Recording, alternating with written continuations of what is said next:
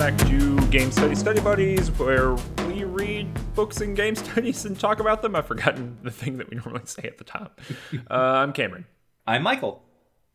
I didn't have it here in front of me, and that's how you know this is a slam dunk operation. We're on episode 23. Woo! 23, the most mysterious number. Well, it's not the loneliest number, I'll tell you that. Uh-huh. This episode, we're going to be reading Mihai Csikszentmihalyi's Flow. It's got a flow, the psychology of optimal experience. It's a popular press book from 1990. We'll get into kind of the stuff behind it in just a bit, kind of some additional biography for it. If you're not familiar with the show, if this is your first episode you're listening to, Michael and I are both people who work in game studies, and this is a show where it's kind of like taking a graduate seminar with the two of us. We're just reading or hanging out in a book club, maybe. We read the book, we talk about its assumptions, we talk about how it works, we talk about how the argument progresses, and we just have a discussion about it. The purpose behind the show is to talk about game studies books, which we like doing. 2, kind of put those in context with one another, and 3, make those things more accessible for people who are interested in these things, but either don't have time to read the whole book or don't have the expertise. We've got the expertise, and boy, do we have the time. Oh, do we? I guess I should say, we just talked about this before the show, but just to give some ideas about the person who did this, we normally talk bibliography, or no, not bibliography, but biography. Here at the top of the show, Mihai Csikszentmihalyi is currently a distinguished professor of psychology and management at Claremont Graduate University. He is older now. Michael, do you have an idea of exactly how old he is? He's older now than he was before. Wow, he's 85. Yes, I was going to say he's born in 34, so... Oh, yeah, so what, 86 then, right? Yeah, something like that. Yeah, and they only update his Wikipedia page once a year, so we don't get it the day it flips over. Anyway, he's in his 80s, in his mid 80s, and he has been writing works around academia or in academia. He holds a PhD from the University of Chicago that he got in, I'm looking here, the 1960s. He was a professor at the University of Chicago by 1969, and he's been writing books around flow, the concept of flow, which we'll get into in just a minute. He's been writing books around that concept since that time, right? So this is kind of his PhD work, and this has become his career. The book that we are talking about today is from 1990, and like I said before, it is the popular press kind of version. It's the big idea version of the book, but it's also, I would say, the version of the book and version of the argument that gets talked about the most in game studies kind of across the board. So we did that. Michael, you have done a wonderful thing, which is read a second book in order to prepare for this book. Can you want to say a little bit about your kind of research process here? Yeah, so the thing that strikes me, this is a thing that is always interesting to me, is we have this popular press book from 1990, and when we say popular press, right, this is the version that is written for kind of anyone to pick up and read, right? This is the version that is written to be on the New York Times bestseller list. However, the research that Csikszentmihalyi was doing prior to this popular press book gets published in his first work on flow, which is a 1975 book called Beyond Boredom and Anxiety, Experiencing Flow in Work and Play. So I decided I was going to go back and, sort of lightly read through, well, it ended up being nice to lightly read through it because it turns out it's shorter. Reading through that actual academic research book to compare it to the popular press version and see, what are the things that get left out? What are kind of the points that are raised in 1975 that he follows through on later, and things of that nature. So you've kind of we've been talking in the month that you've been doing this kind of background research or additional research, and so you've got some kind of additional context, I think, to give us for the book, which is going to be really helpful. Mm-hmm. This is a little bit of a different episode too, right? I mean, normally the way that we would go through a book is we, talk about it a little bit up top, kind of big, broad conceptual stuff, and then we go through chapter by chapter and talk about that. But we're not doing that this time. Yes, the book does not lend itself to that sort of discussion. And the reason it doesn't lend itself to that, right, is that, just to be frank about it, this is, by virtue of being a popular press book, like Michael was saying, right, by virtue of it being a popular press book, it's one that's meant for anyone to kind of pick up and read. And the vibe of the book is kind of anyone can pick up any chapter in any order, basically, and read it. Mm-hmm. This is not a book that I tell me if you think I'm wrong here, Michael, but it's not a book that kind of evolves over the course of the book. We don't begin somewhere and end somewhere else. Right. No, this is very much, again, being sort of a popular press book. It's like the first 1 or 2 chapters is, here is my idea. Here is how this idea works. And then all subsequent chapters are just things like, here is how this idea relates to sports, right? Here is how this idea relates to parenting. And it doesn't complicate the idea. It's just sort of an illustration or demonstration of the ideas functioning in various contexts. Yeah, and kind of one strategy for writing books, right, is to take so take, for example, our the last book we did, Alinda Cheng's Plain Nature. Plain Nature? Yes. I don't know why I was like, oh, that can't be the title, but that is the title. I keep getting that book, and I think I even did it during the episode. I keep flipping it. I keep thinking it's Ecology and Games, Plain Nature, but it's the other way around. But so, a lot of books will take the big key idea, right? And then each chapter might be a different example, and it's basically, kind of dialectical, right? What happens when I take this example and take my idea that I have in this book and smash them into each other, right? What gets produced that's new out of that encounter? Right. That's a fairly common way to write an academic book, but that's not happening in Flow. It's literally, each chapter is, here are examples of flow in the body. Here are examples of flow in sports, like you're saying, Michael. So the thing doesn't transform or shift. I wouldn't say that very much is added to the book, other than just illustrations or examples from chapter 2 until the last chapter. The last chapter does add some stuff to the book, I think, but beyond that, it's really just here's a different way of approaching it. But that's all to say. That's a lot of wind up. So Michael, how are we approaching this book? So we are going to, here up top, after all of our contextualization, we're going to give an overview of what this book's claim is, sort of in the clearest, most direct terms, very little commentary, just here's what this book is about.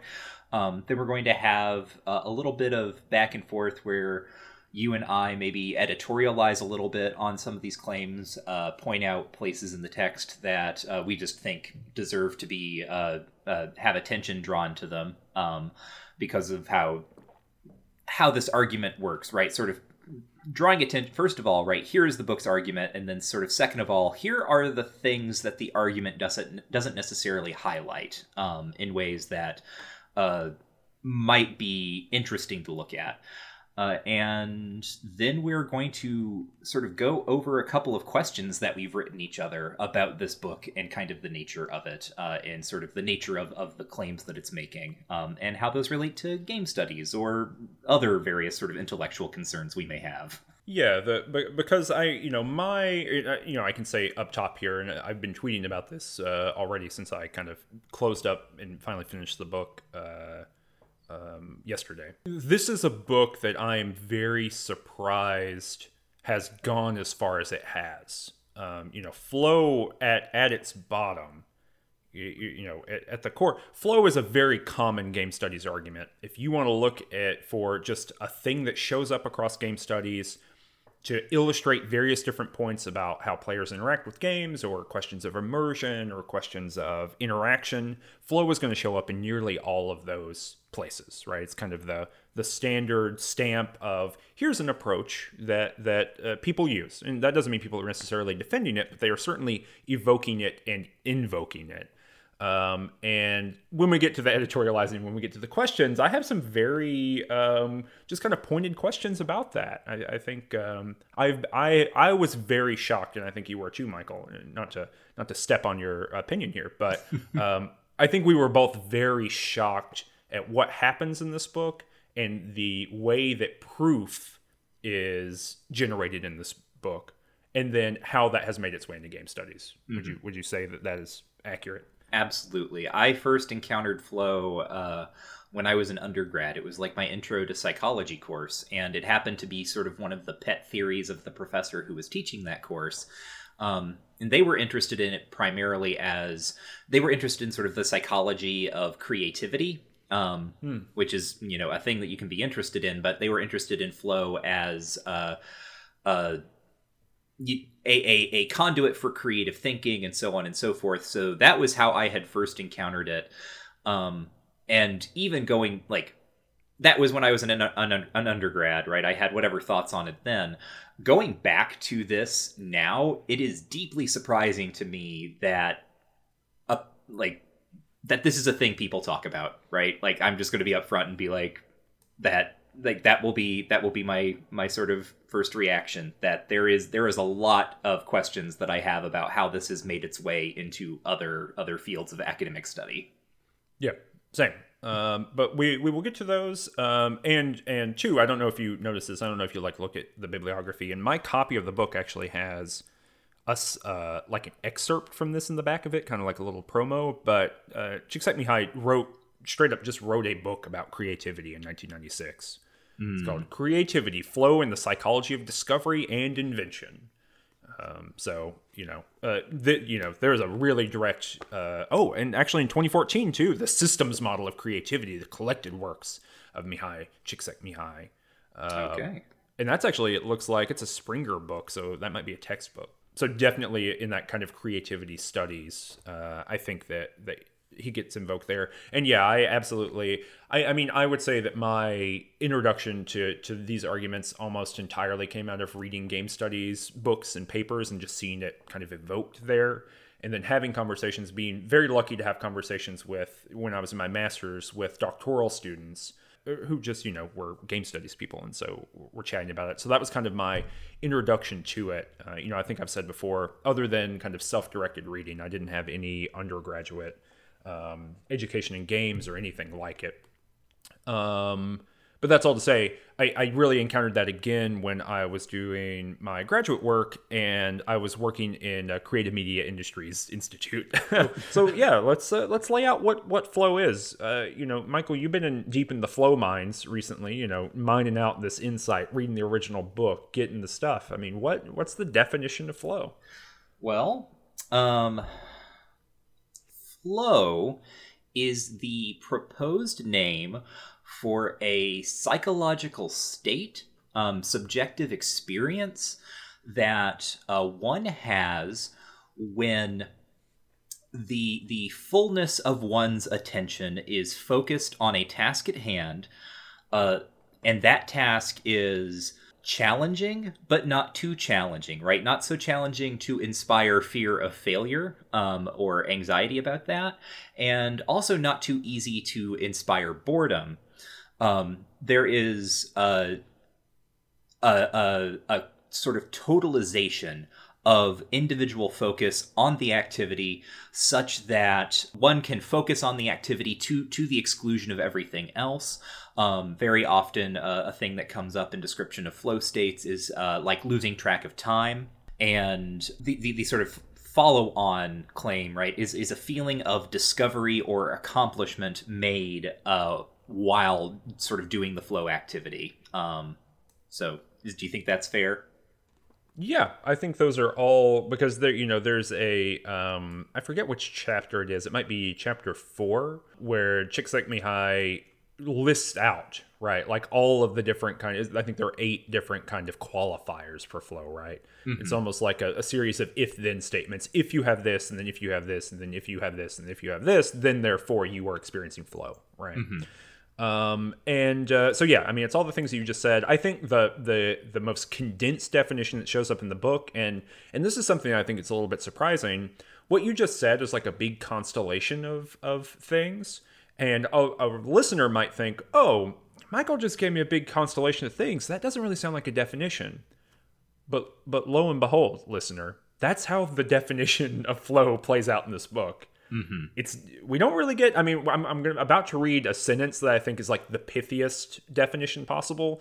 But what you just did, Michael, is the way that it gets defined, right? It's you will know it by its acts, right? Yes. You will know it by experiencing it, knowing it in the world, and there are some qualifiers that help you identify it. But we get so many examples of what it could be that I think that if you weren't looking at those examples with flow in mind, you would think those things have nothing to do with one another. Here are a few things that are flow. Oh, wait. Actually, before you do that, let me read the short definition. Okay, do that. So what I think... So the short definition will be helpful, right? Because, this is on page 4. Says, quote, flow is the state in which people are so involved in an activity that nothing else seems to matter. Mm-hmm. End quote. And also, right after that, says it's universal and it's not culturally specific, right? So anyone has access to it. There's some qualifiers to that, but anyone theoretically has access to it. With that, like, kind of shortest statement in mind, now, Michael, read the different things that are flow. So the three things that show up again and again, right, as sort of premier flow activities are competitive chess playing, rock climbing, performing surgery, listening to classical music. I'm moving sort of further afield here, but listening to classical music, very, very hard. Mm-hmm. Counting in your head during a meeting when you get bored. Mm-hmm.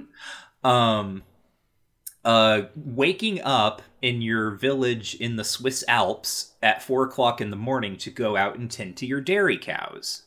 Mm-hmm. Playing basketball. Being included in a poetry workshop when you are an elderly person in a retirement community. Let me see some other things. I've got a couple just off the dome here. Yeah, go ahead. Working in a projector factory. Yes. Working in an additional other unrelated factory. Being homeless. Being homeless is one. I'm not listener, you might say impossible. No. Right. Surely Michael and Cameron are being deeply ungenerous here. Surely you must be thinking. But no. Solving mental puzzles. Mm-hmm. And of course, Michael, making sure the trains run on time. Literally. We'll talk about this later, I'm sure, but Eichmann managing the train system for the Nazis is evoked as a potential flow. So all the things that we're listing here, right? They seem like just random stuff, and you would be right to point out that, yeah, like as you're saying, Michael, they're just being ungenerous. But the kind of core here, right? And this is, without editorializing, this is the argument, right? That anything that you do, any activity that you perform, can be performed within a flow state. Mm-hmm. You can warp anything into an experience that is pleasurable and happiness inducing if you approach it in the right way. Right. No, another example that is a very good illustration of how weird this can get is he gives the entire intellectual development of a boy as like a teenager to an adult who decides to become a marine biologist as an example of flow.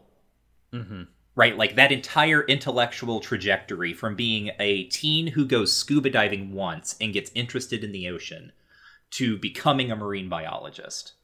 Like that is put forth as an example of someone who was demonstrating flow. Just to put it frankly, right?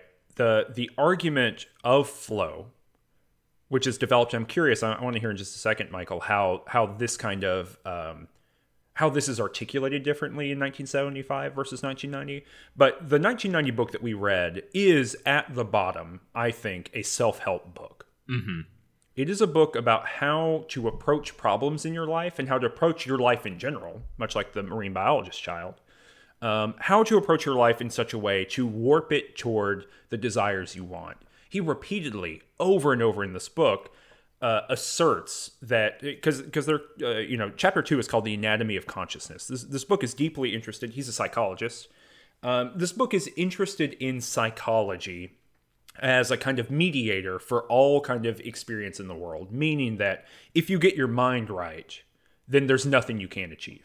Mm-hmm. And so he says, look, consciousness is a mediating system between the biology of the body and the world. That means that every activity passes through consciousness and through intentionality, through practice, through discipline, through whatever. You can use that kind of framing device of consciousness. If it's kind of like very similar, like if you're in a dream, you can then begin doing whatever you want to do in the dream, mm-hmm. right? The kind of active dreaming stuff, yes. Lucid dreaming. It's, flow is lucid dreaming for the real world.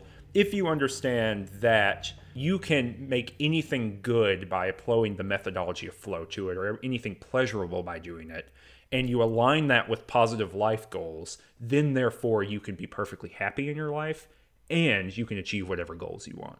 Mm-hmm. I mean, is that all? That's all. Do you think that is a fair summary of what's going on here? Absolutely. The definition of consciousness that we get, and this is in the second chapter, I'm just going to read this. The function of consciousness, this is pages 23 and 24. The function of consciousness is to represent information about what is happening outside and inside the organism in such a way that it can be evaluated and acted upon by the body. In this sense, it, that is to say consciousness, functions as a clearinghouse for sensations, perceptions, feelings, and ideas, establishing priorities among all the diverse information. Without consciousness, we would still know, quote-unquote, what is going on, but we would have to react to it in a reflexive, instinctive way. The picture of consciousness here is that it is the thing that allows us to be reflexive about our own experiences and about kind of like our interior and exterior states.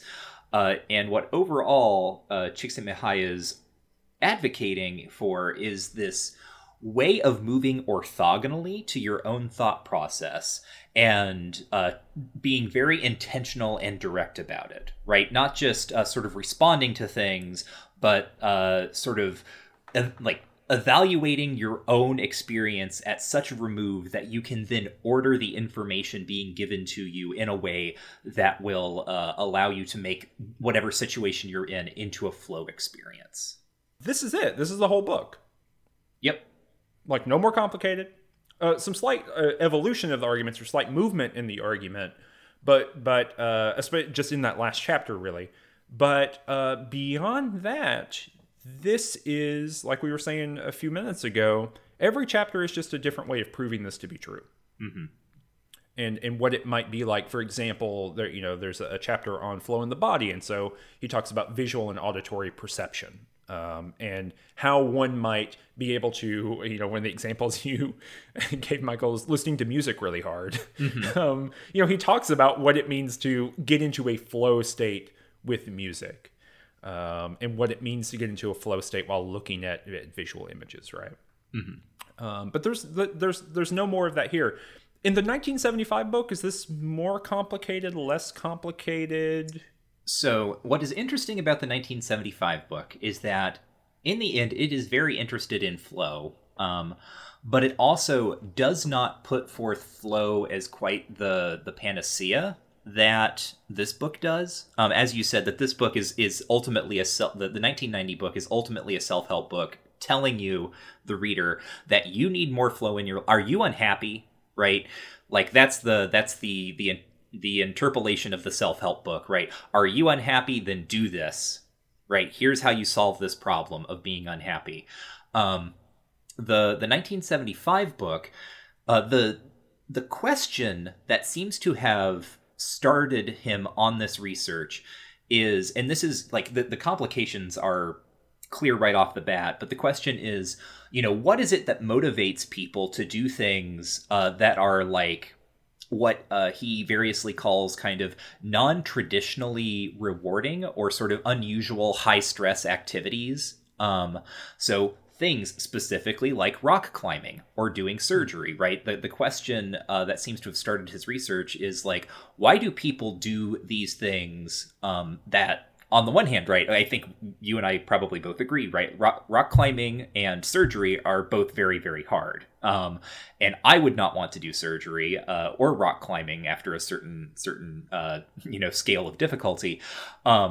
The question that is motivating his research is like, what are people getting out of these things, right? And already you can see sort of the problem of like, well, why do people want to be surgeons? Because a surgeon is a profession with a high amount of cultural prestige, and you get paid a buttload of money to do it. But he's acting like surgery is this weird thing that, oh, no one really wants to do. I don't understand. It's like people are sitting around talking to each other being like, I don't know why you would do surgery. Like, I just don't get it. Like a man with a big mustache is like, egad! And his monocle flies off. He's like, a surgeon? Your son? Yeah. Oh, gosh. Bartholomew. And sort of like similarly with rock climbers and professional competitive chess players, right? Like, maybe they're not as high prestige as a surgeon, but like if you become a really good chess player, then people who give a damn about chess very much respect you, and you can get a lot of money or like, sort of prestige within a kind of social circle, right? By being part of the professional chess circuit. Same thing with rock climbing. To think too, right? To think about the history of play for just a second, right? 1975, we were fighting the Cold War with chess. You know what I mean? I mean, quite literally, right? I mean, that was part of the cultural project of the Cold War was, U.S. chess players versus Soviet chess players. And so, like, now Magnus Carlsen, whatever, that kind of thing, right? There's still some cultural, effect to it. But then, you could be a celebrity by playing chess. And people were, right? Yeah. People know who Bobby Fischer is now. He talks about Bobby Fischer all the time in this book. So there you go. Yeah. But anyway, right. So yeah, there's some, I think, just to kind of tease out what you're saying here, there are additional, he is pretending as if all of these things are kind of intrinsically motivated. He talks about intrinsic motivation a lot in this book. Right. And that is like, that's what he wants to argue is that like surgery, and when I say surgery, rock climbing, and chess, like he has chapters dedicated to these three things, right? These are his case studies. Okay. He is asserting that each of these is intrinsically motivated in a way that I think is just patently untrue. Yeah, and there's just to give an idea of that too. So I'm assuming for the 1975 book that these are case studies that are based on interviews. So how he gets into the method in both books a little bit actually, and it's not clear to me like how much additional research came after the 1975 book, but it does. He does seem to have done a combination of interviews and the kind of journaling activity that he describes in the 1990 book, which so the method here, and there's nothing wrong with this method sort of specifically, is there were people who had like pagers on them essentially, like the subjects in the study, and at certain sort of random times during the day their pagers would go off and they had to write down like how they were feeling and what made them feel that way and so on and so forth.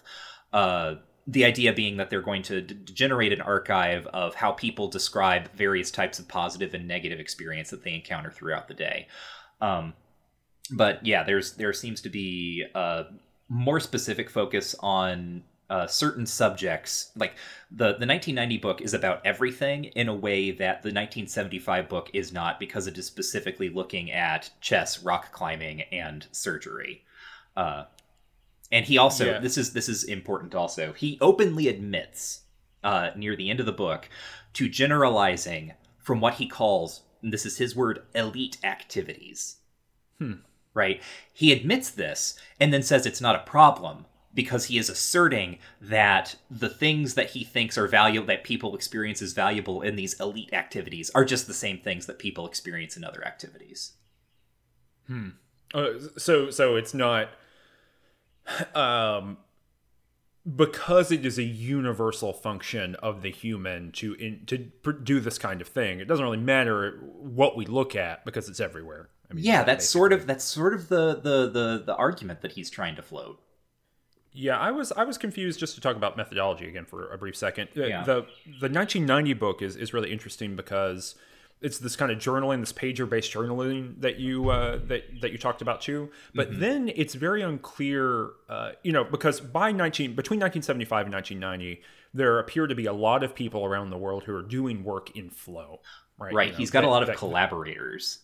A lot of collaborators and a lot of people who are just like doing things. So, for example, he really leans a lot on the evidence of I don't remember I didn't write the name down, but it's like an Italian lab, right, or an Italian group who is doing research on flow and happiness as well, and he cites them quite often throughout the book. And that seems to be a group of people who just kind of thought that flow was useful and are doing their own research. And so what's interesting to me is like the 1990 book is partially, or it is unclear when the evidence around flow is from something Csikszentmihalyi himself did himself, some sort of experiment or reading or interpretation he did himself, and when it was a completely different group, completely different lab, completely different methodology that is related to flow and is able to kind of be ported into it. So, the kind of, for me, the proof on that level is a little bit shaky.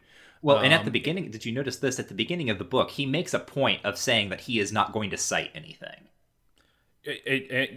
Yes, in the thing, but you can go to the back of the book. I don't know if you did this. Did you look at the notes? I did. The notes are they're wild.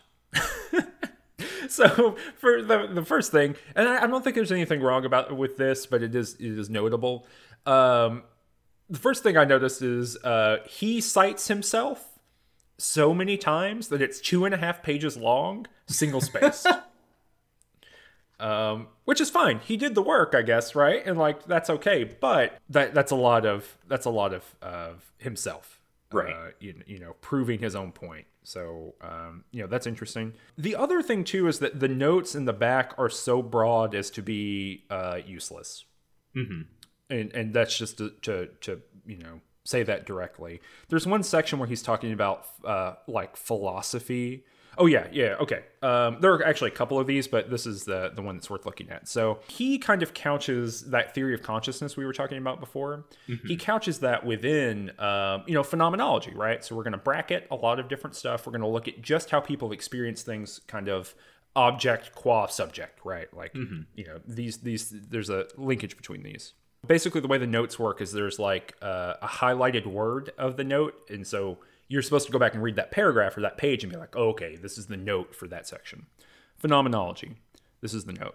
The term phenomenological is not used here to denote adherence to the tenets or methods of any particular thinker or school. It only means that the approach to the problem of studying experience is heavily influenced by the insights of Husserl, Heidegger, Sartre, Merleau-Ponty, and some of the translators in the social sciences, e.g. Natanson, Gendlin, Fisher, Wand, and Schutz. Clear short introductions to the phenomenology of Husserl are the books by Kohak and Kolakowski. To follow this volume, however, there's no need to keep in mind any phenomenological assumption. The argument must stand on its own merits and be understood in its own terms. So the note is literally, here are names of people where it will take the rest of your life to understand what they're saying.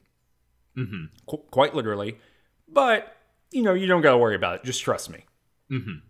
And that's how every note in this book works. It is the kind of thing of, in lawyerly terms, just bury them in evidence. Mm-hmm. You do a document dump and then it's just so many things for them to search through that it's impossible to do it in the time allowed.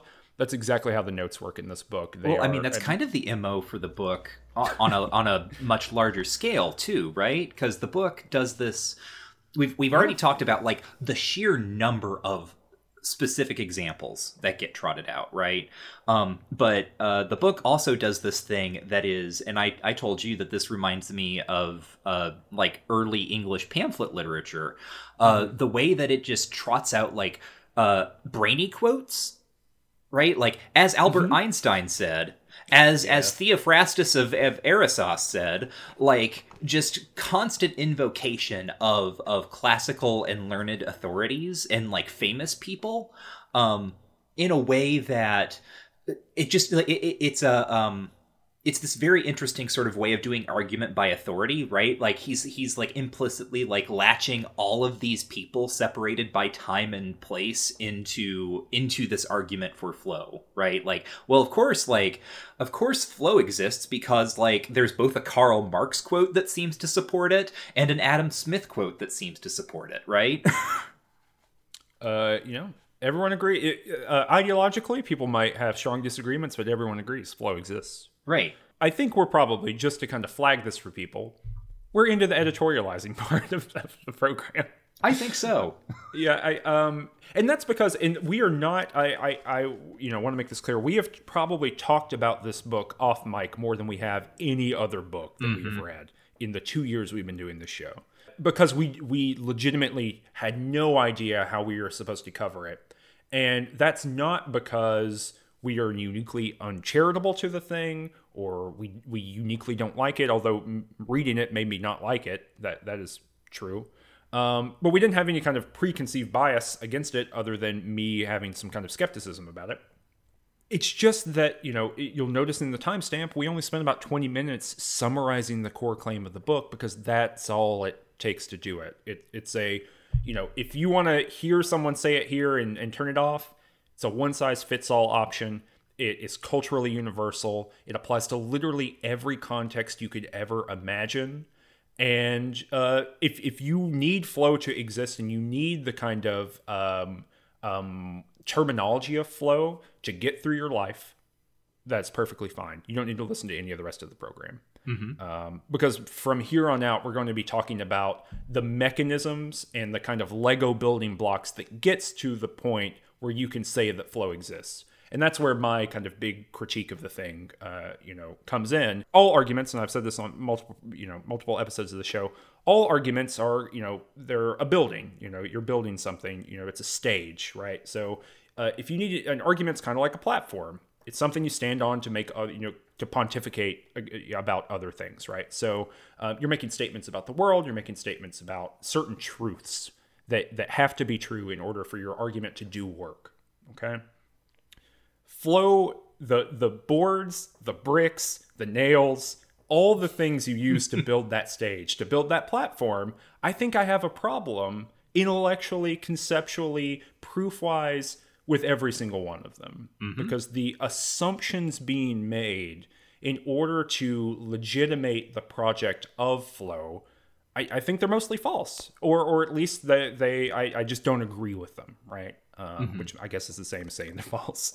but I guess there's room for you to agree with them, but I don't. And so the next bit of the show is going to be Michael and I kind of talking about those basic assumptions. You have anything to add to that piece? No, I mean, I'm basically in agreement, right? I would say my orientation toward this was probably like also skeptical, but not skeptical in the way that I think you were skeptical, because I experience things when people talk about flow, right? When I first heard about flow as a concept, I could think of the things in my life that would allegedly describe, right? There are moments in my life where I can be like, oh, that must have been a flow experience. Having read this book, I'm not sure they were. Or if they were, like, I'm not sure a flow experience is anything unique, right? Like, this made me more skeptical, right? It made the concept, like, hang together less for me, precisely because it just... well, we'll get into it, right? But like that is kind of my approach to flow, I guess. Yeah, and I guess I should say too, I haven't said this yet, but what you're alluding to there, right, is partially my skepticism of flow comes from the fact that I don't experience it. Whatever gets called flow, right, this kind of stable state of pure enjoyment where you forget about the world, time passes, all that kind of stuff, I just don't experience it. That I never... when playing a game, when doing anything, I never forget about like my body and what's happening, and if I'm comfortable or uncomfortable. My brain doesn't turn off. Like I'm always thinking about the thing and kind of an external position to it. And Csikszentmihalyi, very graciously, basically says, well, maybe I'm broken. Mm-hmm. And by broken, he means I might be a schizophrenic or I might have ADD. Which are the two types of people who don't get to experience the universal joy of flow. Yeah. And when I say broken there, I'm not saying that people who are schizophrenic who have ADD are somehow less than, but Csikszentmihalyi does. I mean, Csikszentmihalyi basically says, here's the daisy chain of argument. The best way to get to the good life is being able to understand how to apply flow in your day-to-day life in any situation. That's going to make you a more fulfilled and happier human being. There are certain people who just cannot do that for external reasons. Some of those reasons are very unclear, but because he is so focused on universalism and a universal human condition, he appeals to psychology and he appeals to biology a lot. So he has defined inborn reasons for people not to be able to experience flow. There's some other reasons for that too that are get more complicated later that don't quite fit his own model. But so he explicitly says, as you're pointing out, Michael, he explicitly says ADD and schizophrenia. Mm-hmm. And so the kind of daisy chain argument is that you just won't be fulfilled if you fulfill any of those categories. You won't be able to have the best life that a human being can. Mm-hmm. And in the same way that we talked about that with kind of Huizinga, it is predicated on a logic of dehumanization. Right. That there are people who can access the fullness of humanity and there are people who cannot. And there's nothing that can be done about that. And ethically, conceptually, morally, I find myself on the exact opposite side of that, right? Mm-hmm. Like if that is the mode through which that we have to construct the human, then the human is a thing that has to be abandoned, right? Mm-hmm. It's just insufficient. The human is a thing that has to be abandoned. Game study buddies. I mean, but right. I mean, and I'm not saying anything. Foucault says that. A lot of people have said that. I've said that, but yes. Michael Lutz, 2020. Probably like 2017, right? But that is all to say, right? That he specifically couches that too within a response to moral relativism, mm-hmm. Which is seems like a weird turn here, but actually isn't that weird of a turn. Do you remember this part of the book? So the other thing to keep in mind about this book for the listener at home is that it is the most egregiously 1990 book I can think of. Yeah, in terms of like what its political preoccupations are. So it's coming around at this point when we are getting it's what they call the culture wars in the academy. Mm-hmm. The right wing is getting. So I come out of English studies and literature, so like they're talking about like, oh, instead of reading Shakespeare, they have people reading I don't know, the poetry of Phyllis Wheatley, right? Mm-hmm. Or Amelia Lanier or someone like that, right? Or when they put on their Shakespeare productions, they're making it like political by saying maybe Shakespeare was an anti-capitalist or something bizarre like that. Or just gender flipping the play, right? Like even basic kind of things that we think of are like just in the toolbox, in 2020 that are available to people. That was seen as a political attack on quote unquote Western culture. Right. So we have this rising tide of right-wing voices who are diagnosing what they see as the problem with the academy at the moment, which is like postmodernism. And this is the precise way that like Jordan Peterson today talks about postmodernism. In fact, you can draw a straight line from this book to Jordan Peterson. Yeah, and again, we are not misrepresenting anything in here. There is a part of the, we're talking about the bricks and tools and boards that are used to kind of build the platform of this argument. It's all based on biological psychology, meaning that there are things inborn in the human, whether those are genetic or, they got to be genetic, I guess, if they're inborn. There are things in the biology of the wiring of the human being that produce certain structures on top of that. And some mm-hmm. are good and some are bad. And that's the same argument that people like Peterson make. I mean, Peterson is a psychologist, right? Right. Yeah. Evo psych guy, I guess, but same deal.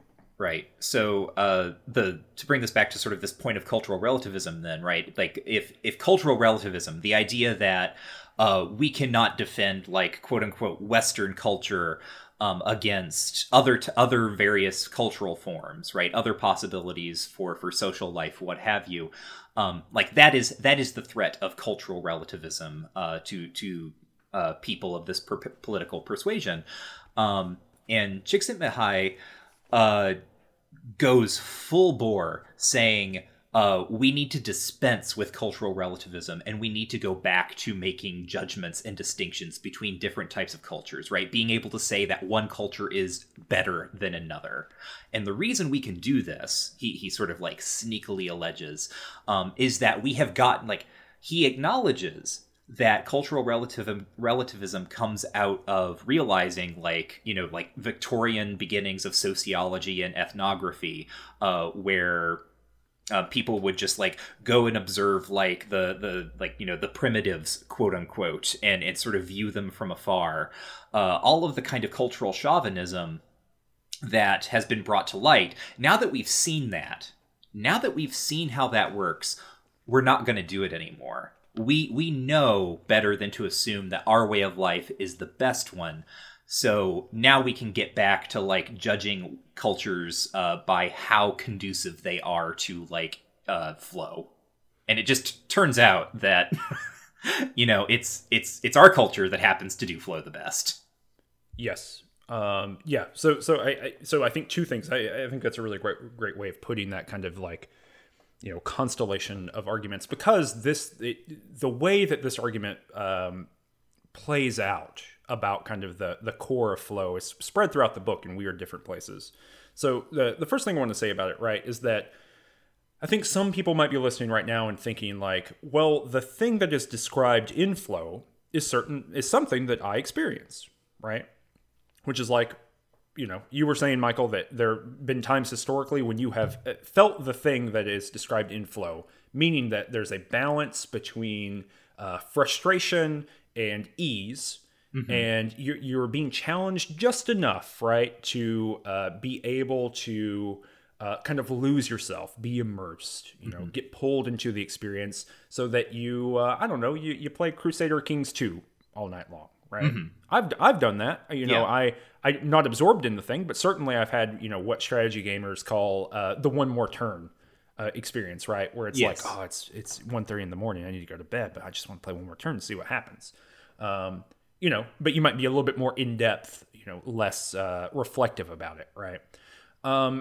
So people might be listening and thinking, I experienced that. Well, how does that, if I experience that, and that's what I call flow, how does that interact with all the other things that we're saying here? Right. And so what I think is important to point out here is that you can experience a thing, but the act of naming it and the act of creating an argument about what explains that thing is inherently a political one. Mm-hmm. We can have experiences in culture that are shared, but the way that we explain them and the way that we say that they are good or bad, right, is making a political choice. So, for example, we could say that watching Shakespeare, you and I sit down. I don't really like Shakespeare. I'm not the world's biggest fan. You like Shakespeare quite a bit. We could both sit in opposite, sides of the Globe Theatre. Mm-hmm. Mm-hmm. And we could watch A Midsummer Night's Dream and we could laugh and have a good time, right? I don't really like Shakespeare all that much. And you like it a lot, but in the moment of the performance, we're both having a good time. I'm surprised, I came in with a bias and I enjoyed it anyway, right? We had the same experience of enjoyment and happiness. So there's two different, logics here, right? I could say, the reason that Michael and I both enjoy Shakespeare is that Shakespeare espouses all the values of the West and everything that is good in Anglophone culture.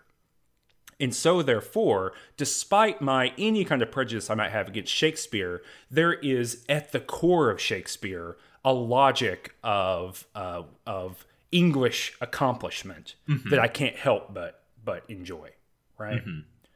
And but you might also explain it and say, well, actually, or here's another way of explaining why we both enjoyed A Midsummer Night's Dream. It's because that the language rhymes in an interesting way, and humans inherently like rhyming language. Mm-hmm. And that's like fun for humans. It's universal. Humans love rhymes, right? Mm-hmm. Those are two different ways of universalizing that experience. They're two different ways of explaining the experience of happiness that individual humans have. But the political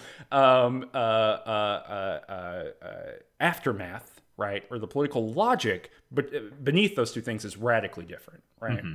So when we're critical of flow here, it's not that we're critical of the idea that someone could be immersed or someone could have a kind of one-to-one interesting engagement with a computer system or a tabletop game or another player or anything like that. What we're being critical of is the mode of justification and explanation. Do you think that's a fair thing? I just want to like kind of get that in there because I think up to this point, it could be unclear, you know, if we hate the idea that flow exists or if we're very unhappy with the, you know, the explanation mechanism. It's the explanation mechanism that I'm very unhappy with. Yes, no, I would agree, right? It is the explanation mechanism. And it's interesting that you bring about, this book, Flow 1990, I think comes out of the way that the way that this shakes out of the 1975 book. I've sort of given you the beginning of his research there, which is this question: why do people do things that are not like traditionally rewarding, right? And so from that, he develops this entire sort of theory of autotelic activities and so on and so forth.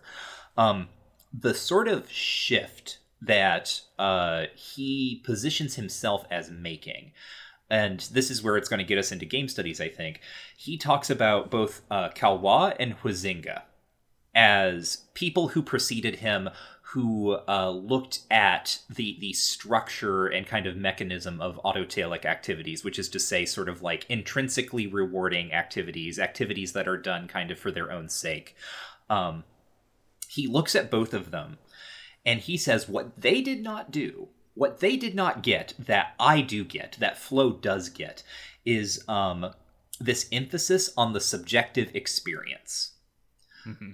So Csikszentmihalyi's entire claim in this context, right, in sort of like what is the intervention that he is making, is that these previous theories were incomplete because they did not have the subjective, they did not centralize or prioritize the subjective experience of the person who was like undertaking the activity, right? That is in some way meaningful and in fact like changes the terms of the argument in a way that, you know, kind of surpasses Calwa and Huizinga.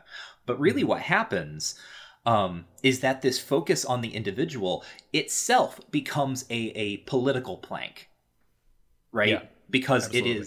There is never a sense that the self in Flow has a politics. It is totally individualized, and is its only priority is to keep itself in flow, is to harmonize. It has no kind of vision for the world or for collective life or anything like that.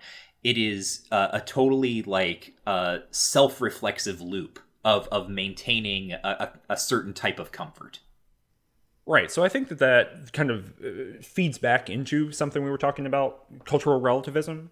Mm-hmm. And I want to say that in order to talk about another thing that has to do with individuality. So you were saying, Michael, that he couches cultural relativism in, or has kind of a response to it, right? Which is actually, we can talk about the way that cultures constrain or provide for flow and happiness.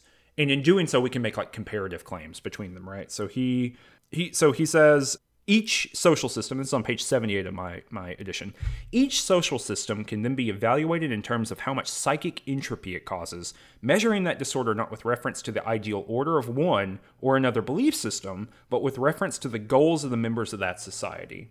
A starting point would be to say that one society is, quote, better than another if a greater number of its people have access to experiences that are in line with their goals.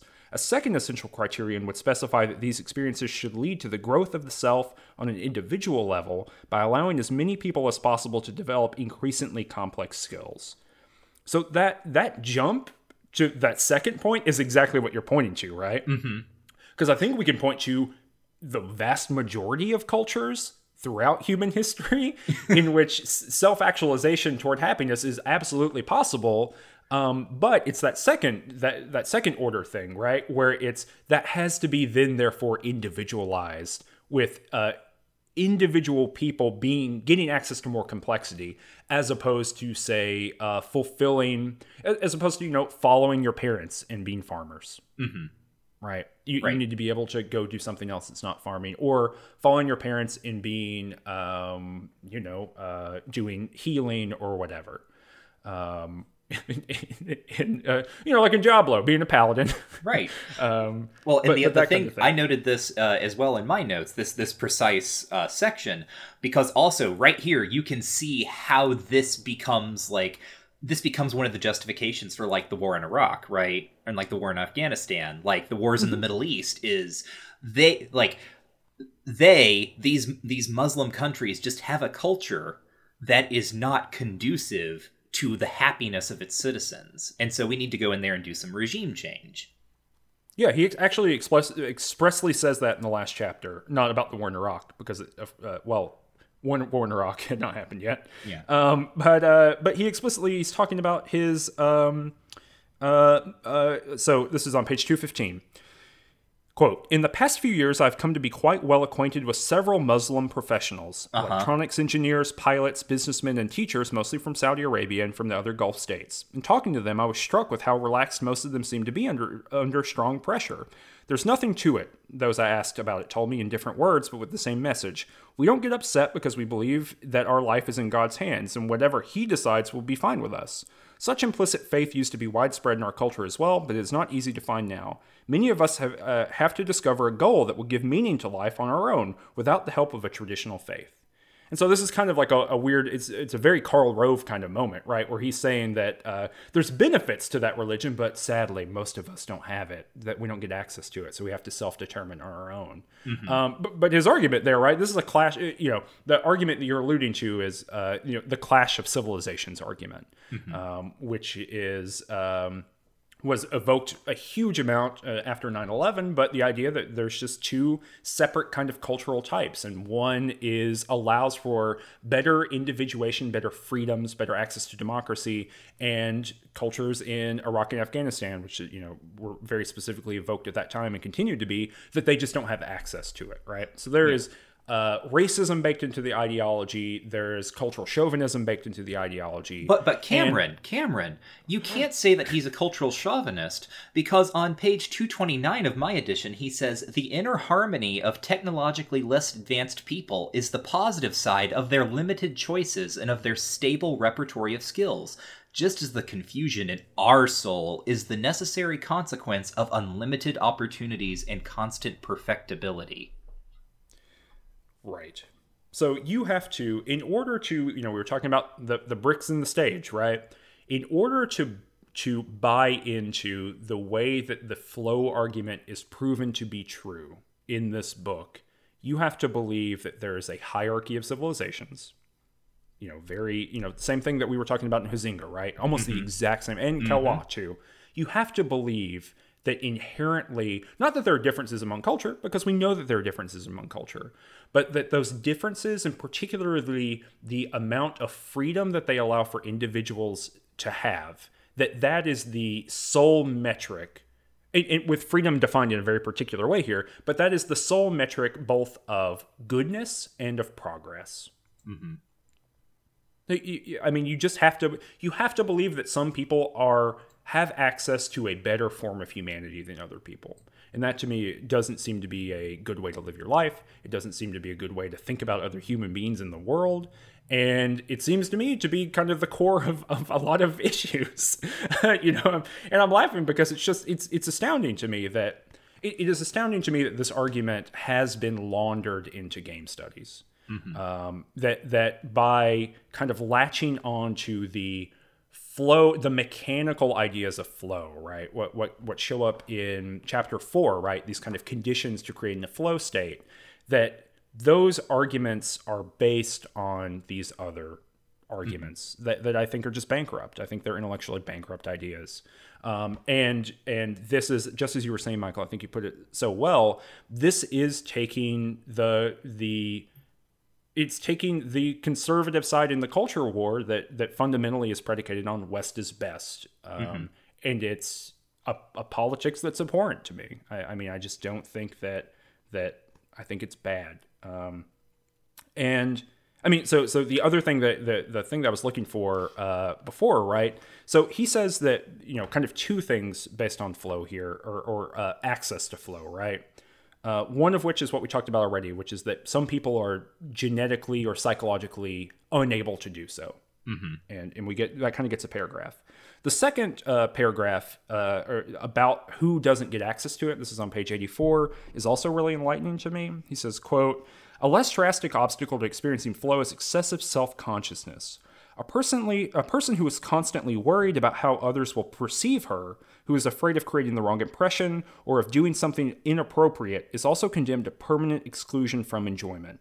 So are people who are excessively self-centered. A self-centered individual is usually not self-conscious, but instead evaluates every bit of information only in terms of how it relates to her desires."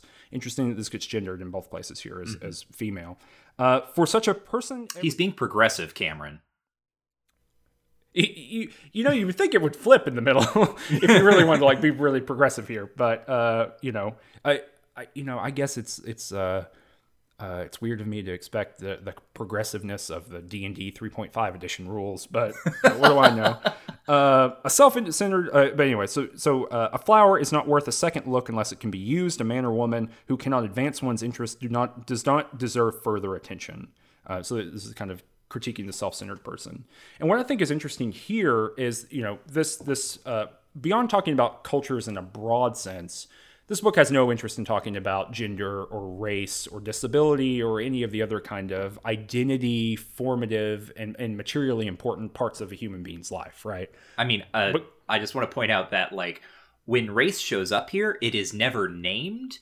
People are only mentioned as being from, and I quote, the ghetto. There's that. Yeah, there also, in the introduction, we get some stuff about African and Asian cultures, in big. So, yeah, exactly. Race shows up in couched terms mostly. But what's interesting here, right, is that if you've done any reading in race or gender studies, and I mean that in a very broad sense, you read any post-colonial literature, you read any Black studies. You read Fanon, right? Just Frantz Fanon, right? The act of being in the world and being raced in the world is one of being self-conscious, right? I think this is a shared claim. I don't think I'm saying anything that is not kind of a basic claim in these fields, that being aware of one's racedness, right, is the position of being non-white, of knowing that you are not... that in the broad system of culture, that you are defined as other in many circumstances. And so what is implicitly being said here, and I don't think he knows it because I don't think he cares anything, about this literature base. What's implicitly being said here is that there are huge numbers of people, especially, so if we just take the United States, for example, right? 20% of the United States cannot experience flow in most of their day-to-day life. And they can't do that because of the very quality of being self-conscious as constitutive of their subjectivity. They have to know who they are and how they exist in the world at all times. Just in the past couple of days, we've had a really significant event of a woman saying she's calling the police and telling them that an African-American man with that kind of intonation is threatening her life. And that's the exact thing that's being pointed at here, right? Having to be self-conscious about your experience and your subjectivity, and knowing that polices you in different ways and that opens you up to harm and vulnerability in different ways. And so, for me, right, just reading the one page of this page 84, flow obviously built up in ableism. I don't think there's any surprise there, or it's built up in a normative model of psychology, but it's also built up into whiteness. Yes. And a very particular masculine whiteness. Gender, I think, is much more complicated here. I think it's more difficult for me to get my head around. But I certainly don't think that this is a racially equitable theory. I think that it has a lot of kind of racial categorization that is implicit in the method. We've already talked about the kind of the cultural part of it, but specifically the way that race operates is put some big holes, I think, in the way that we might be able to use flow or think with flow. Mm-hmm. You know, repeatedly in this book, he talks about complexity as like a beneficial value for itself. And I know that you sent me a couple pieces about that, or not pieces, but, you know, you've mentioned that to me a couple times in the lead up to talking about the book. So Michael, what kind of gets your brain going about that? All right. So one of the other claims from this book, and here's something that I want to make very, very clear. We have already said that flow is this one thing, that we would describe it in these terms. Flow will actually change what it does and what it means depending on the context and what is most useful for the writer at that point in time. So the other thing that flow does, rather than just being a state that you can slip into, it actually makes you a more complex self. This is explicitly a claim that is made. And also that it sort of concomitant with this idea that you are not going to experience a good life unless you have a life that is allowing you to experience flow, basically as much as possible. If you are not experiencing flow, then you are not becoming a complex self. Well, what does this mean? On the one hand, it means that you are like challenging yourself, because you are not conforming with like society's demands, right? You are going to go out and go rock climbing, even if you're going to become a surgeon, even if that's not traditionally rewarding. But you are also not going to be totally self-involved. That tension between like conformity and selfishness that he sets up, that you were just talking about, Cameron, comes into play here. That a complex self is in the flow state between selfishness and conformity. And so there's this sort of theorized Hegelian vision of the self that is put forth in the second chapter. This is on page 41 in my edition. Selves have to grow themselves, essentially.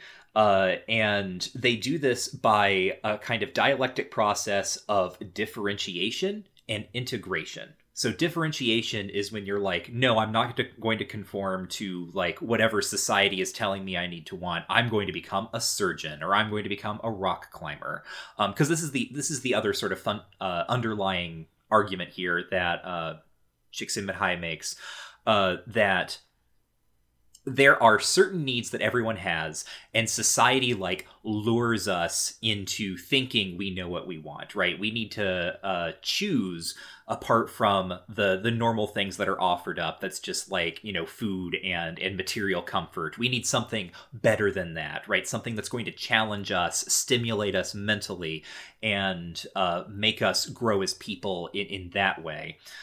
So you split off from the kind of base material comforts that society offers you. You choose to become a surgeon or whatever. But then you have to integrate, right? After that differentiation, you then have to integrate yourself back into a kind of like stable sense of your role in society and what you're doing and so on and so forth. And here's where this gets really weird. Both differentiation and integration happen in flow. Like, this is straight up, like, he starts out saying, like, the flow process is extremely important because it allows you to differentiate, right? It allows you to, like, focus on something to the exclusion of everything else, right? You are differentiating yourself from the world around you, from society, whatever. But then it allows you to integrate, because when you're doing flow, because you are now so aware of your own thought process and, like, what your body is doing, then suddenly you become a newly integrated self, and this makes you more complex. Now, the other thing to point out here, right, is that essentially by, like, what he means by complex is that you are gaining experience, which is true of everyone, right? As you are a being that exists in time, you are constantly, like, collecting and accreting around yourself, like, more and more information, more and more sense data. So in that sense, right, you just become complex by existing in the world and having experiences. But the argument here is that to really be complex, to be, like, usefully complex, you have to be able to, like, take all of this experience and then point it towards some end, and that it becomes almost evolutionary in the way that complexity is seen, right? That you are kind of ascending a ladder of being by becoming more complex. Yeah, and I think, you know, this kind of question of like, is that just how the world is? You know what I mean? Like, is this just like how everything is? The good example for that is on like 143, 144, where he says the example given to the argument you're just making is he says that basically a surgeon is learning something new every day and a laborer is not. And I come from a family of laborers. That is factually incorrect. Like, you know, so, you know, even if we grant, you know, that like specialized knowledges are happening, which is absolutely true, there are absolutely specialized knowledges that are happening in any given activity that you pursue every given day. Go out and work in the garden for 8 hours and come back and tell me you didn't learn anything new. And I'll call you a liar. No, but right, like obviously not learning the same things that the surgeon would be learning, right, and not having the same sort of feedback loop. He's describing a feedback loop, right? Not having the same kind of one, but you are having one. In fact, this is like, you know, going back to Gibson and affordances, right, and really kind of going back to, I mean, I guess there's a lot of stuff in the 1920s, 1930s. That kind of could get, you know, Von Uckel and stuff like that could get you here, right? But that's all to say, right, that you're exactly correct. Like, it is deeply confusing to me how this describes something unique. And I think what is fascinating about the difference between how flow is positioned in this book versus how flow shows up most often in game studies is that the big citation for flow in game studies might be Csikszentmihalyi, but it is, you know, just kind of looking at Google Scholar and things like that. And the way that I encountered it, certainly in the first times, is Janovich's master's thesis on flow, which then, you know, Janovichin creates flow and then creates flower,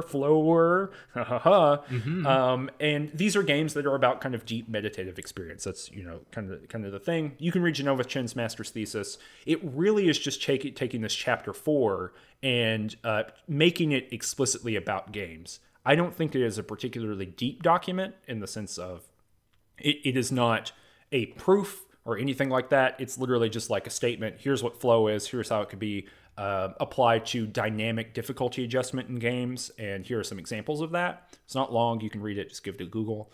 But what's interesting is it is taking the graph, right, the kind of flow channel graph that's on page 74 of my book, and turning it into a game thing, where like the X, you know, it's a graph from the side. The X is boredom, or, you know, it's high skill, high to low skill.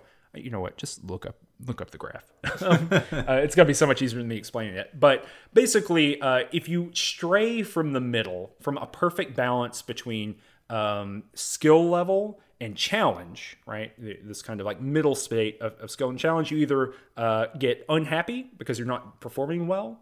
You know, you're behind the ball, as it were, or you're bored because your skill level's too high.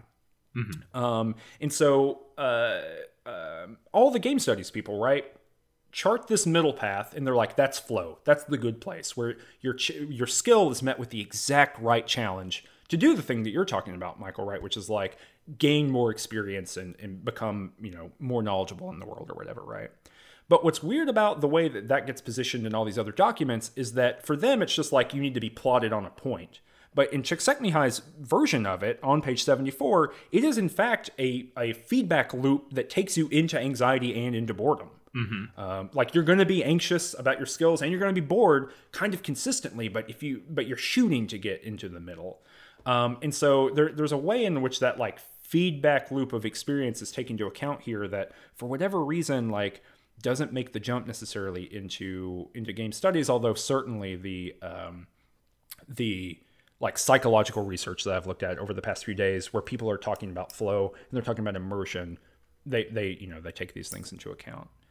Well, and I think part of that is like Csikszentmihalyi himself in this book is extremely dedicated to not letting you think that flow might be unpleasant or bad. Right, like there is the boredom and anxiety stuff. Like that's where his original research starts. right? And then he jettisons that in this book on flow.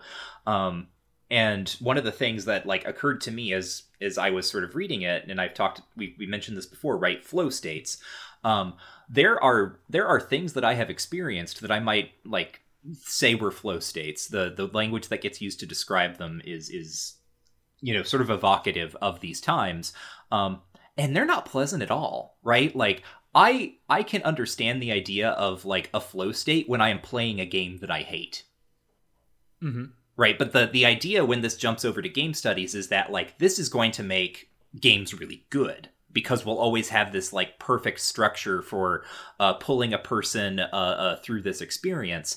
But like I can sit down and play a game that I hate if I have to play it for some reason, right? If I have to write something on it, or if we're going to do a video on it or something, like. I can do like a flow where I'm just like playing the game, right? I have become part of the game's mechanism, but it's not pleasant. It's not good. I don't think it makes me a more complex individual in a positive sense. And that's an entire kind of field or like possibility projecting out from this experience that Csikszentmihalyi is just not going to talk about. Yeah, it seems like there's no work done here to talk about like the experience of flow must then make you happy. And I think the only response to that, like that you could come to just by reading the book, right? I think we could think a million ways around it, but reading the book, the only response to what you just said would be you're happy, but you just don't know it. Mm-hmm. And if you recognize that feeling as happiness, you would be happy all the time. Right. Which is exactly the argument they make about like assembly line labor, right? Uh-huh. It's absolute drudgery to put together the same thing 700 times a day. But in fact, if you realize that the kind of state that you go into can be enjoyable, and if you break that down into little pieces and really kind of set goals for yourself in small ways, then you're going to make it into basically a little game, and that little game is going to be enjoyable. Mm-hmm. There's a section of the book where he talks about people who have survived disasters or like extreme conditions. And he says that they're the way that they have done that, right? So say you're buried in an avalanche, right? The way that those people have accomplished that is that they look at the smallest thing that they can do, and then they do it. And they set another goal, and they do it. And they set another goal, and they do it. And they set another goal, and they do it. And then they kind of get into this rhythm of, digging out with their fingers or whatever. I'm making up a survival scenario here. But those small goals lead up to the accomplishment of a big thing. They're in a flow state. They're fundamentally happy. And then that produces a good outcome, right? It produces kind of an intentional life because you were doing this kind of experience patterning operation. That's literally the definition of survivor's bias. What about all the people who did that and just died? Mm-hmm. You know what I mean? There are plenty of people, I'm sure, who were like, I need to get out of this, I'm buried beneath a house that collapsed on top of me during a tornado. I need to wiggle my left toe. And they just didn't survive because that did not produce the results that they wanted due to material contingencies, right?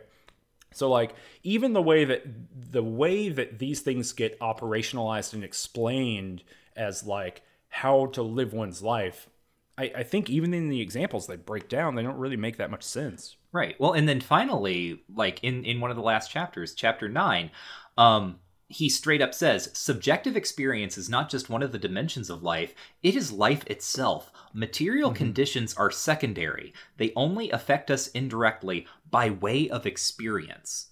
So it does not matter from this perspective where and how you live.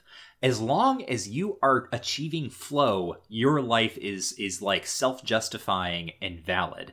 And this like extends to explicitly, right? He says, even people in concentration camps can experience joy. So yeah, I don't know. And like we said earlier, literally it's on 231 where he says that Eichmann almost certainly experienced flow as he scheduled the trains going in and out of concentration camps. Yeah. Does not dwell on that too long, right? Admits it. And there's a bit, I think, in this book as well, where he says, like the Nazis were great at channeling the flow of Germans. Yeah, he says, basically it's literally the economic anxiety argument for Nazism, which is like, Nazism, people in economic turmoil, it's somewhere in my notes here, but some people in economic turmoil in the 1930s in Germany were just looking for a way to become happy and to get into a flow state, and Nazism provided it.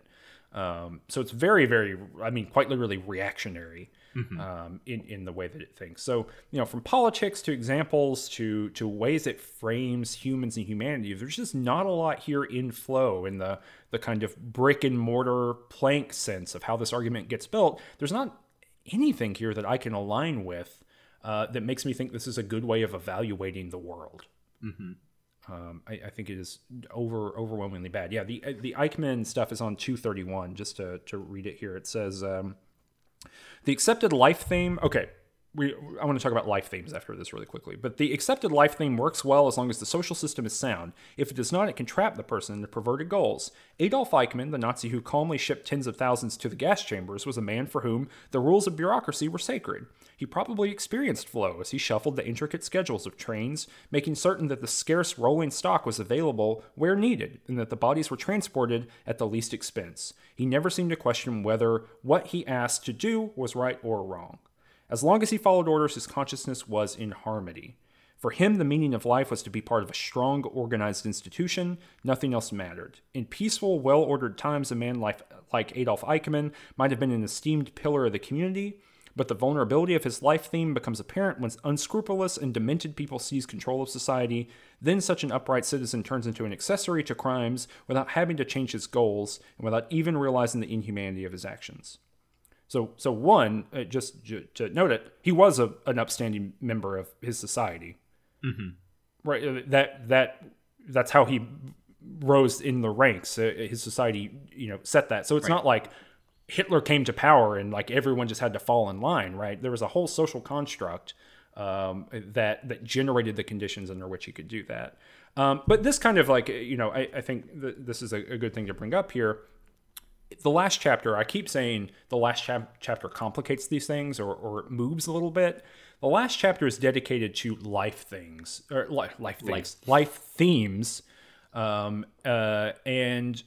those are adapted out of Sartre, I think, right? Yeah, I believe so. And the idea just is basically a life path, right? So you have to have your own set of morals. Again, going back to this kind of like deep individualism, right? This kind of Lockean individualism. You have to have in your mind the good and the good life. And as long as you have that and you maintain a certain set of personal individualized morals, that's the difference between you and Adolf Eichmann. I mean, that's literally why that example shows up, right? I have good morals. And I cannot be bound by culture or religion or anything like that. I can determine what the good is for me, and you can do it for you. But people like Adolf Eichmann, who put too much over to the group or the community or things like that, those people are due to the universal nature of flow, just going to get sucked up into that violent machine in a way that I, the individual, will never be sucked up into that violent machine. And right, I've spoken on this podcast many times about subjectivity and the way that it's formed, but this is not how subjectivity or ideology or like the creation of the subject. It's not how it works. You don't get to bootstrap your way into becoming a heroic individual and like deciding where your life goes, right? Right. Well, and jumping earlier in the book, and this is like one of his theories or like part of his sort of theory of consciousness, right? Is he says, and I think this is illustrative of a lot of assumptions that get made here. This is page 26 in my edition. The events that constitute consciousness, the things we see, feel, think, and desire, are information that we can manipulate and use. Thus, we might think of consciousness as intentionally ordered information. The question that you should be asking yourself when someone makes a claim like that to you, that consciousness is intentionally ordered information, is whose intent is ordering that information? Yeah. Because what Csikszentmihalyi is going to tell you is that we order that information, right? It is like it's this idea of an autonomous self, right? That your consciousness is abstracted or independent of things and can organize the information that is coming into your brain in intentional ways. When in fact, right, like, so much of our consciousness is not intentional at all. Like, I am not intending to see various colors. It's just a thing that happens. Right. Yeah. Or make perceptions or have biases or whatever, right? Right. Like what, try to use Csikszentmihalyi to determine what unconscious bias is. And please get back to me, microaggressions. There literally is not, if you are at work and you perform a microaggression against someone, right. And I'm assuming, to be as charitable as humanly possible, that this is not an intentional one. That doesn't exist for Csikszentmihalyi, right? Mm-hmm. You made a choice, and that choice was to do those things. Right. Well, and the other person has chosen to be a victim, which is a thing that gets brought up in one of his anecdotes. Right? If you are offended, you should just reorganize the information in your consciousness in such a way that you are no longer offended. Yeah. Yeah, I don't, I think I made myself pretty Cameron, plain at... What the heck does this have to do with game studies? So I don't know what this has to do with game studies other than the chapter 4, which kind of explains the mechanism through which someone gets involved into a system of like a steady state of progression and enjoyment. Mm-hmm. You and I had this conversation, we're just looking to see like, where did this come from? Like, where did people start pulling this into games? And kind of looking through some bibliographies, it looks like in the late 1990s, people began using flow to describe or to kind of talk about two different things. The beginning of the serious games movement, so people in psychology in particular who were looking at like, how do you get people interested in serious issues through games? And then sports studies / like leisure studies. So like you and I were reading a thing that was on like the flow of golf. We were talking about that the other day. So it seems like it kind of worked its way into early game studies through that, right? Of just people who were in sports, which makes sense. There's like a chapter on sport basically in this book. And so people who got involved in it through its direct kind of work, and then people who were in psychology in particular, who were just looking for ways of describing what happens when you play a game. And then from there, it just kind of became, I think Genova Chen's master's thesis has a whole lot to do with it, and flow, the success of flow and flower. Mm-hmm. But I mean, it really, as you said earlier, right? It describes literally everything that happens to a human as long as you have some sort of intentionality to it. And so it almost functions in the same way that like ars ergodicity does, right? Which is that like, if you choose to do something, then it therefore becomes basically ergodic, or it can be read or interpreted ergodically. Mm-hmm. If you're choosing to do something, it can be read through the mechanism of flow. And even if you don't choose to do it necessarily, but I think in games, that's generally where it kind of shakes out. Mm-hmm. Yeah, I think, I think it is interesting that both Kawa and Huizinga get mentioned here because obviously those are both authors that we've read, authors that we've worked with for this podcast, and they're authors very well established in game studies. If there is one thing that this book or this movement, this research does that I think is useful in terms of game studies, is that it in fact suggests that the things that make games are not unique to games, if that makes any sense at all. Mm-hmm. What I mean there is rather like what Csikszentmihalyi calls the autotelic experience can describe a game, right? It can describe chess or playing a video game, right? One more turn or whatever. But it doesn't have to, right? There can be a whole number of things that we attach to in the ways that we seem to get attached to games. And that's kind of interesting to me. But I don't know, like, I don't think that that's how this work has been taken up within game studies, right? And it's not even a thing that Csikszentmihalyi himself is interested in. In the 1975 book, one of the things he says early on is, like, it seems that we can, like, he straight up says, right, like, human beings have the potential to make just about everything part of a flow state. And instead of just sort of thinking like, well, what does that mean for this concept that I've developed here, right? Instead of thinking through the implications of that, instead starts focusing on like what is the best type of flow, or what are the proper conditions, or the best conditions under which to incite flow, rather than looking at what I think is the most important thing, which is that like people can focus on whatever the hell they want. I think that if there is a takeaway from the book, right? On one hand, the takeaway is, good God, the things you have to believe to get to flow as like a commanding, theory for the world. But the other takeaway, is absolutely like I've never, and that's not saying this work doesn't exist. I really want to read it. Please send it to me if you know this work. But about negative flow, this kind of Eichmann example that's very extreme. Places where flow happens and it is not for like, making Overwatch a good video game, but where it causes, active harm to humans or becomes kind of a downward spiral. I mean, because I can absolutely think about, like Twitter beefs as a flow state. You see people who just cannot walk away and are quote unquote, as they say, tweeting through it. And if flow is the thing that Csikszentmihalyi says it is, then that's looking like, from my perspective, someone who's kind of forgotten everything other than the beef for that 12 hours. Well, in the 1990 book, he gives an example of like a woman she's a businesswoman of some type, who is so good at flow that she works through her lunches and forgets to eat lunch, and that's presented as a good thing. Is that also the woman who can turn off her brain? Something for 30 like minutes that, in the morning. There's somewhere early in the book where he's like, she just goes out on the lake shore every morning and literally turns off her consciousness. Yes. She gets she's so good at concentrating on her work, she forgets to eat lunch.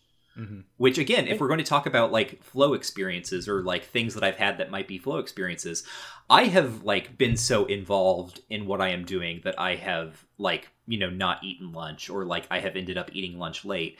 And this is not because what I was doing was so pleasurable to me and so rewarding for me that I just couldn't bear to step away from writing my friggin' dissertation chapter or whatever. It was absolutely right. It was just like, it was a thing I had to do.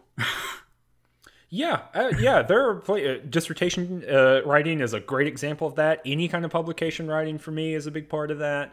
Editing, I edit a lot of audio and video. Editing's a big part of that. There are many things where I'm sitting, right now I'm sitting here, I'm extremely hungry because I just didn't eat lunch because I was working and doing some other stuff. It's not because I was absorbed in finding it so happy. It's just like a thing I need to do.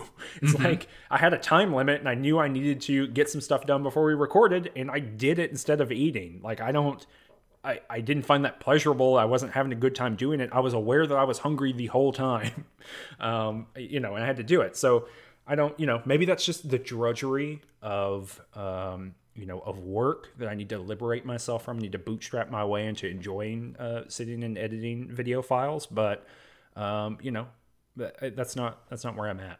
I just don't. And again, right, this is not like, I'm not saying, and I don't think, and you're not saying either, Michael, right, that like these states of attachment or immersion or involvement don't exist. We're just saying that the set of assumptions to get to what we call something like flow and the line of proof to get there is extremely suspect. Not that you can be absorbed in something, which I think is just a truism. I think people can be absorbed in things.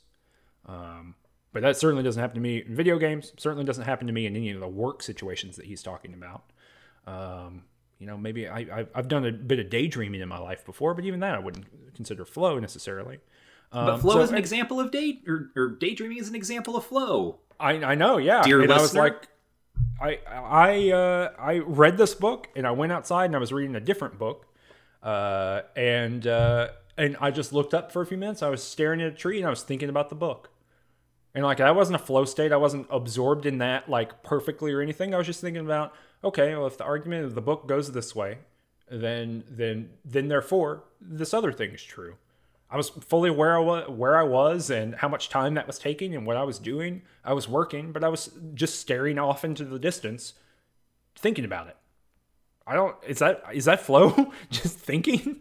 Right.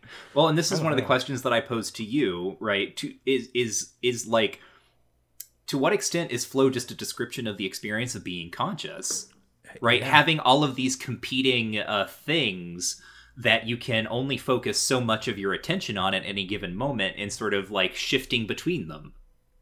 Yeah, I think ultimately, that's a great, kind of way of getting, kind of borders around the question.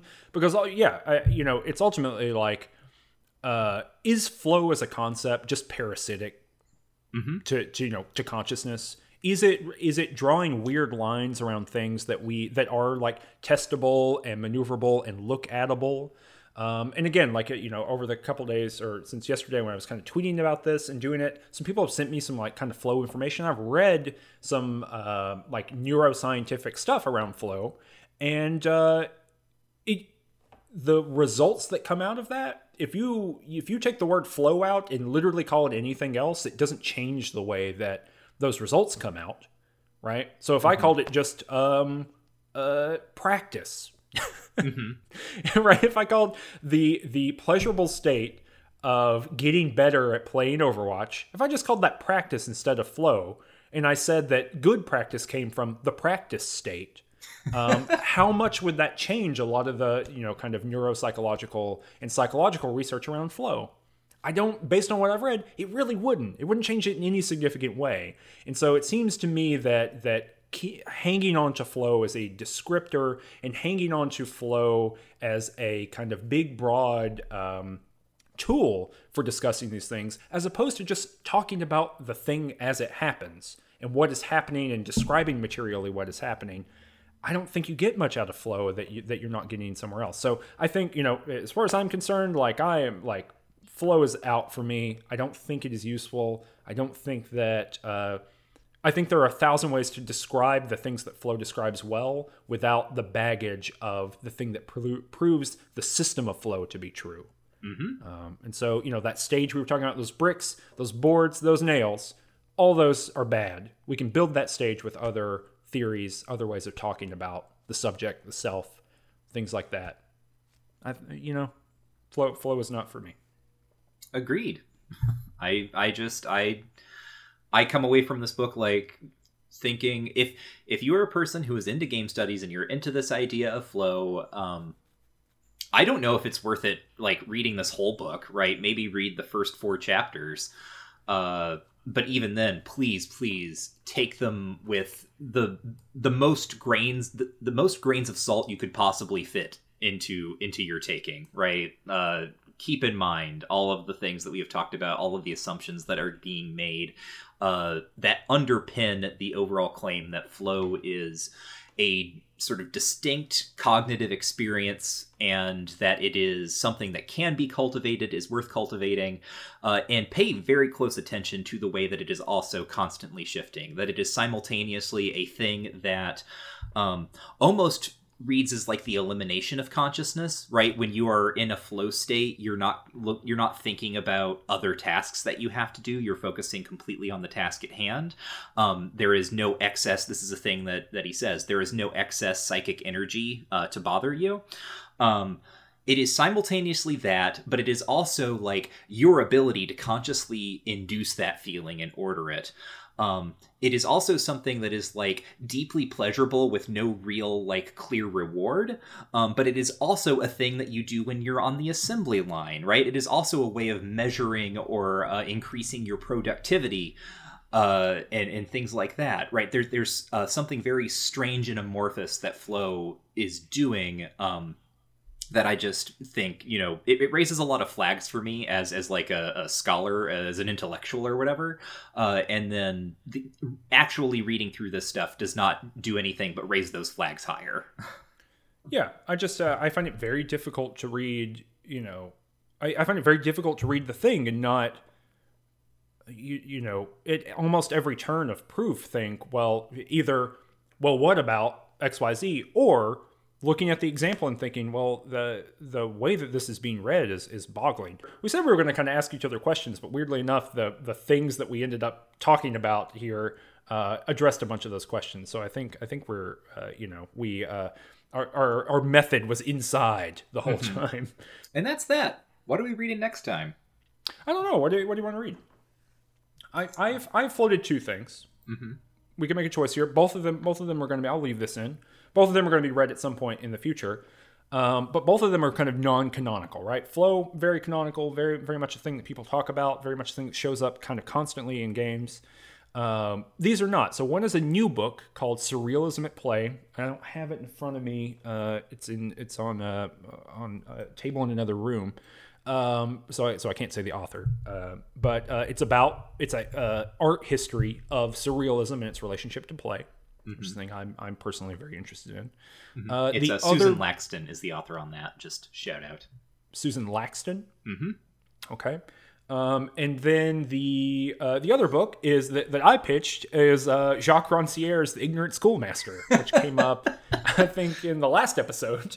But I think would be a good game, or not a good game, a good book to think of through through like what it could offer game studies, right? So that's like a real, far out left field. But we could do Surrealism at Play. You've already purchased it, correct? I have, yeah. Okay.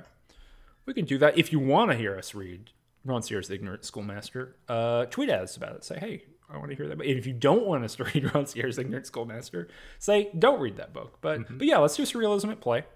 We'll do that. It's from Duke University Press. It's a little, not hyper expensive. It's a paperback, so it's not super expensive, but it's got like a lot of printed art in it. It's an art history book. It's all, I think, mostly printed on photo paper, so it's a little bit more expensive. You got an ebook. Was the ebook expensive? I got it when it was Duke University Press was running a sale, so it was not expensive, but I don't know what it. No, the ebook's not expensive at all. Okay. So check that out. If you want to read along with us, we're going to be recording that next. It'll be for next month. It'll be for June. Michael, where can they find you on the internet? You can find me on Twitter at WarrenIsDead. You can go to twitter.com/rangetouch to find out about all the other things that we do. You can go to rangetouch.com to see additional stuff. You can buy t-shirts there too if you're interested in doing that. And you can go to, as always, you can go to patreon.com/rangetouch in order to support us for as little as $1 a month. At $5 a month, you get access to an additional podcast. You get a Let's Play that I'm running on Vice City. For $3 a month, you can get access to our notes for the show that we both individually take. We were talking about before on mic before that we started the episode, but I've been like kind of shoddy on doing that, but we're going to fix that very soon. So if you want to read all the notes that we take of all the things that just don't fit in the show, that's a way of doing it. And it really does help out. I mean, we're trying to grow continually as a media enterprise. We're trying to do more stuff. We're becoming more and more complex all the time. We're trying to become more complex. I'm really trying to just like, I'm putting that right in front of me, right? I'm saying I got to find little goals, right? Little small goals. And those little goals are you supporting us on Patreon. Anyway, if you enjoy the show, please consider doing that. And next week we'll be reading Surrealism at Play. Surrealism at Play by Susan Laxton. Did you just say next week? No, well, I might have next time. Okay. Next month.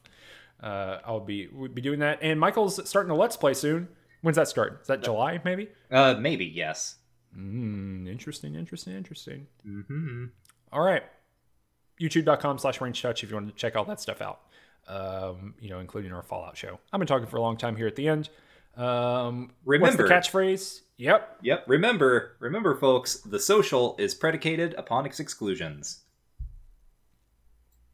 The end.